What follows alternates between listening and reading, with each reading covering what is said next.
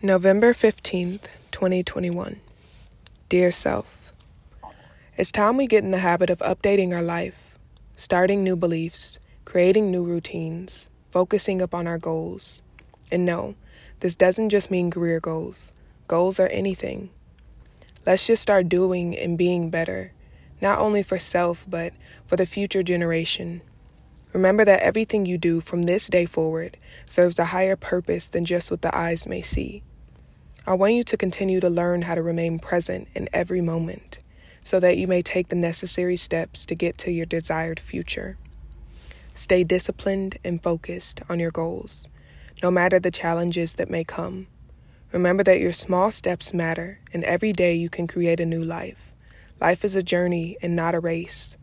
Literally, all you have to do is the best you can do, without worrying about how things will happen, because things will fall into place perfectly for your path. Just be patient, grounded, focused, and confident no matter what. I believe in you and your gifts. You will go so far in this life and will achieve anything you set out to do. Shine your light and awaken this world. You are unlimited potential. Sarai.